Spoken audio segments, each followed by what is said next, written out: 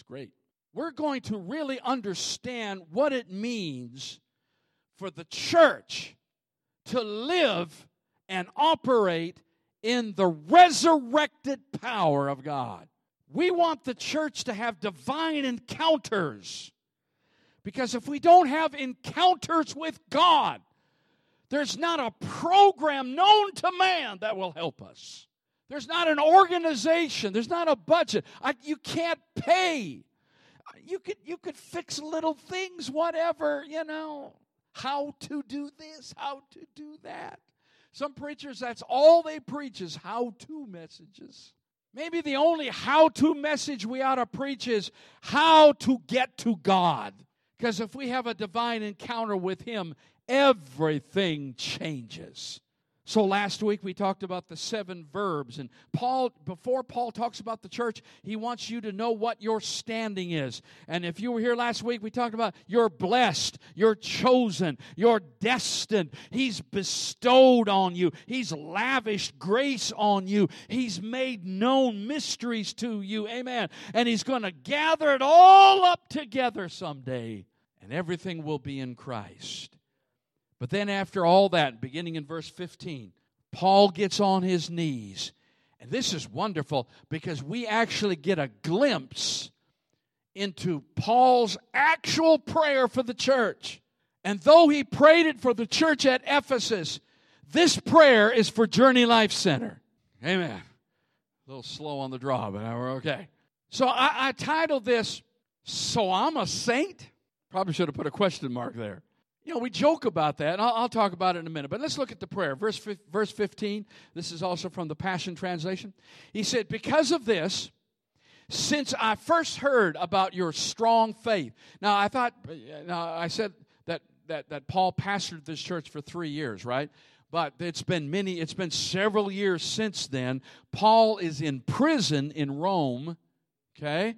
And the church has grown, all new faces and so forth. So he writes this letter to Ephesus many years after he pastored there.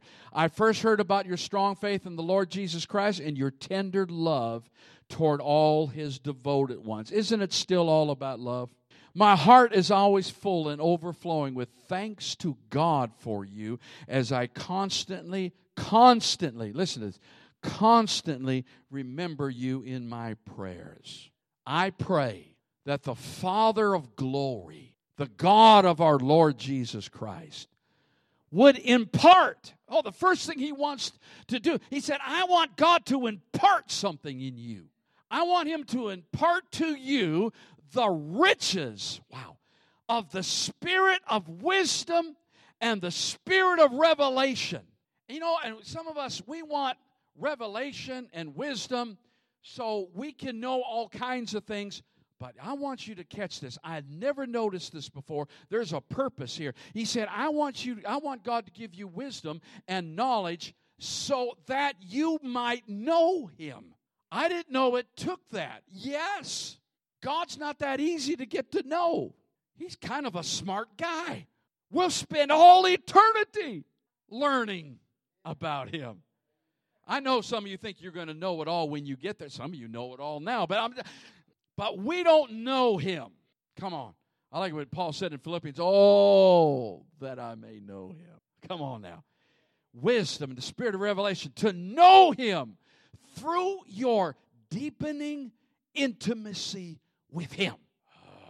How many of us are preaching? Come on now. How many of us are preaching intimacy? How many of us stress communion with Him? Everything but. But that's what the church needs. Because the better you know Him, the more victorious you're going to be. The more supernatural encounters you're going to have. Number 2, I pray that the light of God will illuminate the eyes of your imagination. The King James says, the eyes of your heart. Did you know your heart had eyes?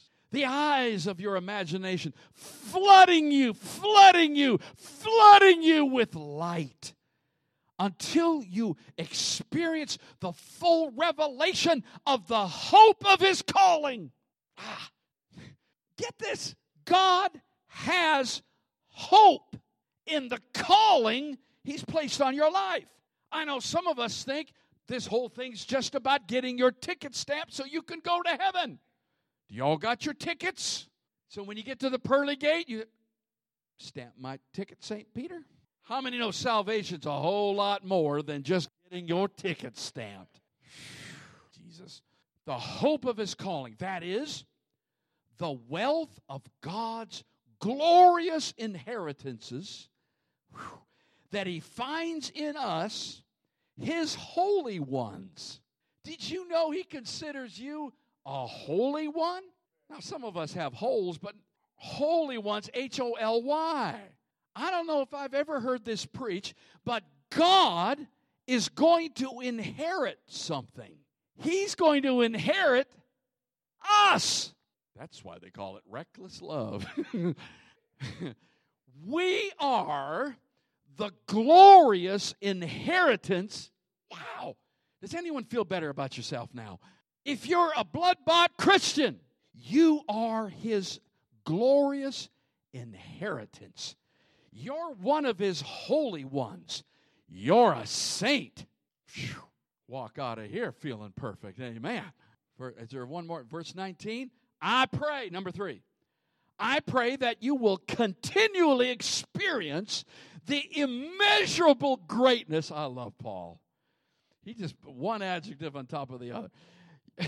Continually experience immeasurable greatness of God.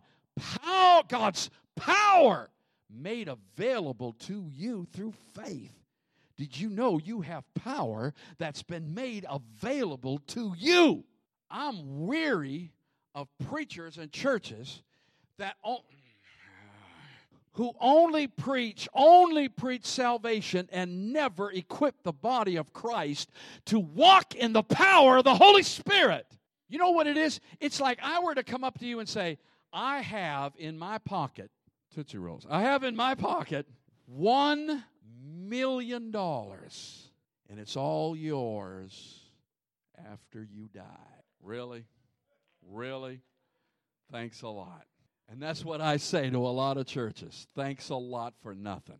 That we don't get anything. It's all about the sweet by and by. It's all about when we die. Everything will be fine after we die. But in the meantime, we got to live in this miserable world. It's joy unspeakable and full of glory. That's not heaven, that's now. I said that's now. My job is to get you to the now. Our job is to pray, thy kingdom come, thy will be done on earth, as it is in heaven. Amen. Oh, my God. We sing about streets of gold. Let me tell you something about the street. You know why the streets are gold? Because that's the cheapest thing in heaven. They got so much of it, they paved the streets with it.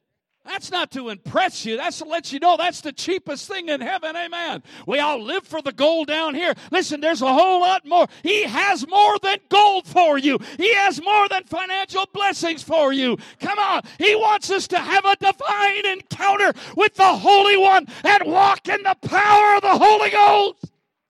These people say, I can't wait to see this one or that one. I'm just going. Listen, I'm not going to see my cousin, second cousin, twice removed. I'm going to heaven to see Jesus. Amen.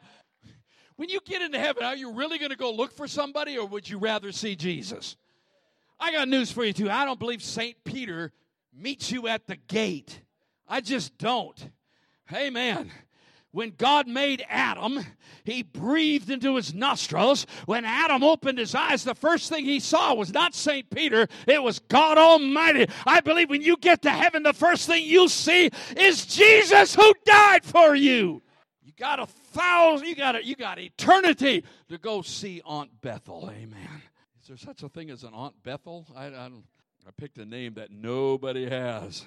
I'm seeing rabbits everywhere. Go. Ephesians 1, verse 20. Let's go. Let's keep going. Amen. This is about the church living in resurrected power. And I could preach there, and I will, for several weeks. He said that was released. This power was released when God raised Christ from the dead. That's when it was released. I know we Pentecostals think it was released on the day of Pentecost. Yeah, we were endued with power to be a witness, but power to live a victorious life. He said the Holy Ghost was power to witness, power to start a small group. Ha! Glory to God. Power. Listen, what about the power? Listen, you don't need the baptism in the Holy Ghost with the evidence of speaking in other tongues to live right. The blood did that. The resurrection did that. That energized you and made you a powerhouse to live for God. Amen. Did you realize, and I think I said this last week, do you realize that before the resurrection, he could not get the disciples to pray 1 hour? I'm trying, Lord, bless. Amen. But after the resurrection, they prayed for 10 days straight. Oh, my. Do you realize that the message of the early church, because they really didn't have a complete, recognized New Testament Bible, right, until about 300 A.D., so they didn't walk around with the New Testament. They didn't say the Bible says, because they didn't have one. Wow. What was their message? Listen, your message is not the Bible. Oh, shocking, no awe. I feel it here. Your message really isn't the Bible. Your message is he rose from the dead. He conquered death, hell, and the grave. That's your story. That's my story, and I'm sticking to it. Amen. It's the resurrection. Amen. I'm not downplaying the scriptures. That is the word of God. I understand that. But what energized the early church? What got them going? They didn't have a Bible. They didn't have a New Testament. They had a message. We got to get back to having a message. We're not about, we're not about politics. It's not about legislation. It really doesn't matter who's in the White House. What matters is who's in his house. Listened to a song the other day. A man said, he was singing, he said, and something about, and I went to the master's house. I knew he was talking about church. He said, I went to the master's house, but the master wasn't home. And I'm afraid people are coming to church and they're just hearing politics and good music and they're being pampered. And you know what the problem with the church today is? They don't have any skin in the game. All you got to do to be saved, just repeat these words after me and just sit down there. By the way, if you can tithe, God bless you. In some countries, if you get saved, that means you could be losing your job or your life. They've got skin in the game. It's no wonder the power of the Holy Ghost falls on them, because when they get saved, they're radical. Come on. Come on and praise Him. Go on and praise Him. And now He is exalted, right? As first above every ruler, authority, government. It doesn't matter who's in the White House. God's above them. Amen. He's still in charge. He is gloriously enthroned over every name that is ever praised, not only in this age, but in the age that is coming. And He alone is the leader and source of everything needed in the church. Do y'all get that? I hear pastors all the time, well, if I just had this, if I just had a better building, if I just had a better location, if I just had more money, if I just had some members I can count on, if I just had this, if I just had that. No. You just need Jesus. Get intimate with Him. You'll be surprised what will happen. God has put everything beneath the authority of Jesus Christ and has given Him, the highest rank above all others. I think there's one more verse. Watch this. And He alone. Did I read that already? Yes. Are you with me? You know what? You're a saint. Oh, you're wanting to look around. I don't know about so. He prays all this stuff and calls you saints. In fact, this is interesting. Nowhere in Paul's epistles does he ever call us Christian. The word Christian is only used 3 times in the entire New Testament. He didn't call us Christians. He said, you're a saint. Let that sink in. You know, the way I was raised as a Catholic, even if you go to heaven, you're not a saint. You have to be canonized. You have to work miracles after you die to be a saint. So when I came into the Church of God, amen, and we start talking about people being saints, I thought, Now, at first, I thought they were. I thought, my God, these people are awesome. But the longer I served the Lord, the more they backslid. When God calls us saints, it's not about character. Some people have character, and some people are characters. It's not about character. He doesn't call us saints because we're perfect. Paul has been around long enough. Hello, Corinth. He's been around long enough to know that people are not perfect, even in the early church. So he doesn't call us saints because we're perfect. It's interesting that if you take the word saint, take one letter off of that, and you're an ain't. It's not about perfection. It's about position. It's about position. It's not because you're perfect. It's because that word saint is also the word holy. It literally means someone or something that is set apart for sacred service. You're a saint because you're set apart for sacred duty. Wow. I know you think you were set apart just to come on Sunday morning and sit in the pew and preacher, you better preach a good one because I need this. Boy, they better sing my song today because I need it. No. You're set apart. Catch this. You are a resting place for the anointing of God that draws the Spirit of God. That makes us saints. Paul uses some form of that word saint 9 times in the book of Ephesians. It's relational. We're saints because we're connected to Him and disconnected from the world. Let me illustrate it this way. In the Old Testament, in the tabernacle, it said that the furniture had to be anointed. And he said once the furniture is anointed, it couldn't be used for any other purpose. In fact, if it wasn't your duty to touch a certain thing, you couldn't even touch it, because it said if anyone touched a holy thing, that would make them holy, maybe illegally. That's weird. Preacher, explain that. No, you come on Wednesday night. The altar of incense was a piece of furniture, but it was holy. The table with the 12 loaves of bread, you couldn't have biscuits and gravy on it. It was set apart for a holy use. The shovels and the pitchers and everything for the water and the ashes and for cleaning up and all, even the broom was set apart as holy. You couldn't use it to sweep the kitchen floor. It was for God's use. God, help us. How are you being used in the kingdom? You have been set apart. It's not so much about the no's. Oh, I'm going to preach about no and yes one of these days. And it's not so much about don't do this or don't do that or don't do that. Well, listen, there's more power in yes than there is no. And the no's are real. But listen, the no's, it says, don't touch this, don't do that, don't think that, and all that stuff. It's really because when you do those things, you are conducting yourself, you are doing something that you are not called to do or to be. That's why He doesn't want. It's not that God's sitting up there and saying, I've got my rules, you know. No, those laws are like gravity. You can't fight it. If you do what you're not called to do, you're going to get hurt. So let's live with the yes instead of the no. Can I get an amen right there? Oh, how long have I been preaching? I forgot to push my clock. You all right? You all right? I'm free. Isaiah 61 will explain this real quick. I'll be quick if you'll listen quick. How many will listen quick? You know this, right? You know this. This is from NIV. The Spirit of the Sovereign Lord is on me because purpose. Why is the Spirit on you? Because you're anointed.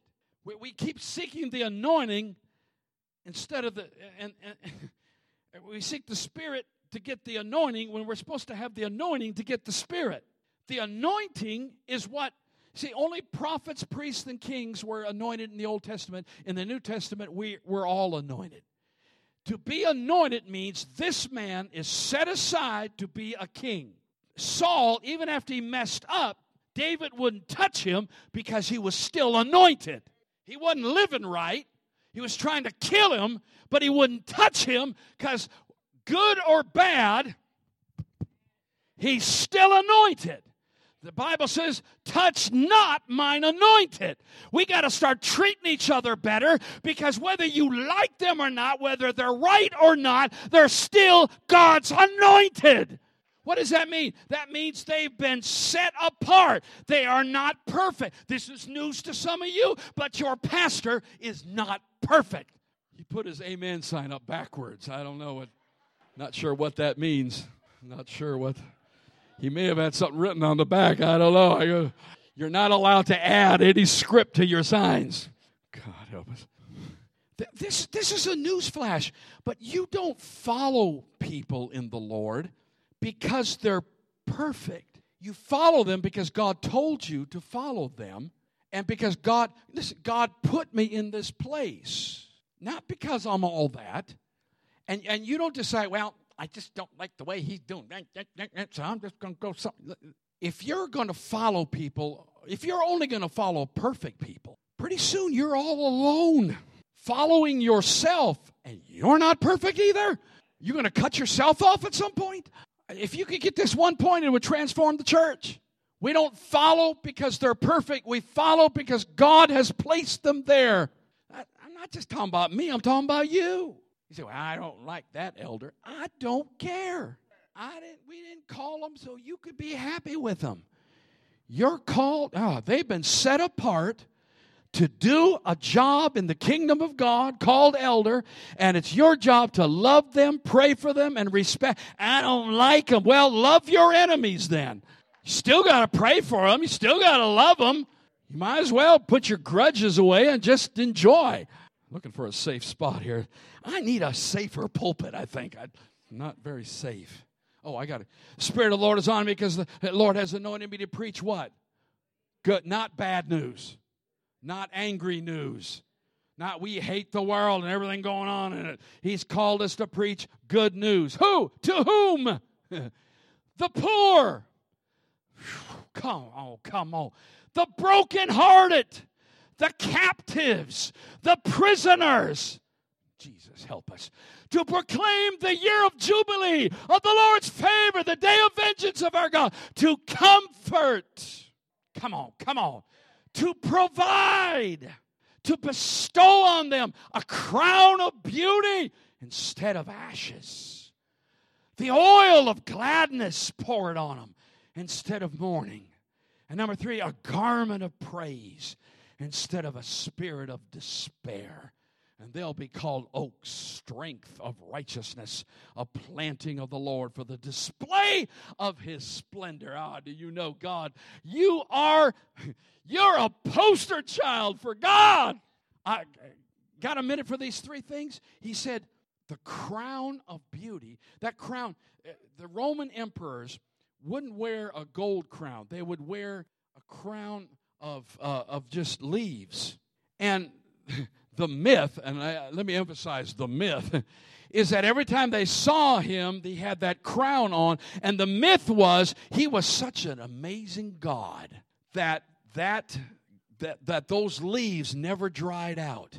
That crown on him always was fresh and green for as long as he was the emperor. Now we know he changed it every day, right? But Paul's referencing that. He's saying, God's washing away the ashes. What's ashes?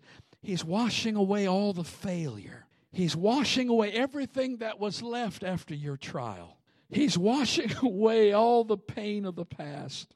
He doesn't want you to walk around with ashes on your head. He wants you to wear a living crown. In other words, God wants you green constantly. God wants you growing constantly. He wants you to wear a living crown and not ashes from failure. Oh, that's a whole sermon right there, right? Who's got an hour? That's a whole sermon. And then oil of gladness. I think, David talks about this in Psalms 45. Do we have that? He wants to pour. You are passionate for righteousness and you hate lawlessness. This is why God, your God, crowns you, crowns you, right? With bliss, joy, above your fellow kings. He has anointed you more than any other. He's anointed you with His oil of fervent joy, the very fragrance of heaven's gladness. We're talking about joy that they have in heaven is now being anointed, and we are now being anointed with the joy that they have in heaven. Okay, y'all didn't get that. Woo. And what's the third one? Go back. It's that robe. He said, I'm going to take off the clothes of depression. I'm going to take off the garment of despair. I'm going to take off hopelessness. And I'm going to give you a robe of praise. Not just you giving praise, but you actually receiving praise. Whew. I'm going to dress you so when people see you, they will want to come to you. They'll want you to pray for them. They'll want you to witness to them. They'll want to be in your company because you're in the company of the Holy One. Get us to the place where even our shadow heals people. Where your old handkerchief raises someone from the dead. Ha! Glory to God. All I got is a Kleenex. Will that work? And it's been around. Are you hearing me? Listen, let me tell you one thing about that robe. The robe identifies who you are and what your station in life is and what your calling is. When the prodigal son came back, he was dressed in a robe fitting for his position. It wasn't just that it was pretty or expensive. It defined him. And God is going to give us a robe that will define you, define your purpose and who you are in God. Does anybody want that? Anybody understand that? Praise God. Praise God. Oh, I got to hurry. Here's the thing. Real quick. We have to stop identifying with Adam and start identifying with Jesus. We're just identifying with our failures too much, and I can't do this, and I'm not worthy, and I'm not this, and that's false humility. We know we're not all that. Amen. Pride is a sin. I heard someone say the other day, pride is probably the greatest sin. And yet, in my 40 years of being a pastor, I've never heard anyone confess it. That's because we're too full of pride. I've never had anyone come to the altar and say, Pastor, I'm just full of pride. And don't you dare say amen. They'll be offended. Yeah, it's quiet, and it's quiet, and it's quiet. Pride goes before a fall. I know we think there's a whole lot of other sins that are worse, but I think pride is the one that gets us. And we never confess it. I should just leave that right there. I got to wrap. Let's jump to Isaiah 61 again, verse 4. Let's close this out. You ready? Musicians come. That'll motivate. They. Say it again. Say it one more time. Who is, we're on a roll now. Who is they? They will rebuild the ancient ruins. Wow, what a calling. What if God would bless this city and rebuild this county because of the saints? Oh, you're not getting this. Rebuild the ancient ruins. Restore the places long devastated. They will renew the ruined cities that have been devastated for generations. Someone said, Crestline, yes. Aliens will shepherd your flock. Foreigners will work your fields and vineyards. Amen. You're going to get employees. You will be called priests of the Lord. You will be named ministers of our God. You will feed on the wealth of nations. And in their riches you will boast. Instead of their shame, my people will receive a double portion. Instead of disgrace, they will rejoice in their inheritance. And so they will inherit a double portion in that land, in that promise, and everlasting joy will be theirs. Let me define who they is. You know who it is? Go back to Isaiah 61, verse 1. Here's who they is. It's the poor. It's the brokenhearted. It's the captives. It's the prisoners. It's the depressed. It's the discouraged. It's the beat up. It's hopeless people. Who's they? It's not some super race of people. It's us. How could that be us, Pastor? It's because God has anointed us. Hallelujah. Come here, Ron. It's because God has taken us from the mess we're in. And he said, Ron, you're not perfect, but you're over here with me now. You're over here with me now. Amen. Yeah, hallelujah. You once were that, but now it's the great exchange. You just give God your sickness. Give God your hopelessness. Give God your depression. Give God all your answers, and he exchanges it. He hath anointed me, the Spirit of the Lord. You can sit down. The Spirit of the Lord is on you because God has set you apart for a great work. Spirit of the Lord's God is on you. Not because you're all that. Not because you're perfect. Not because you've done some great thing. He just set you apart and said, you're the man now. I'm anointing you. I'm putting my Spirit on you to do great things for God. You're a saint. You're a saint.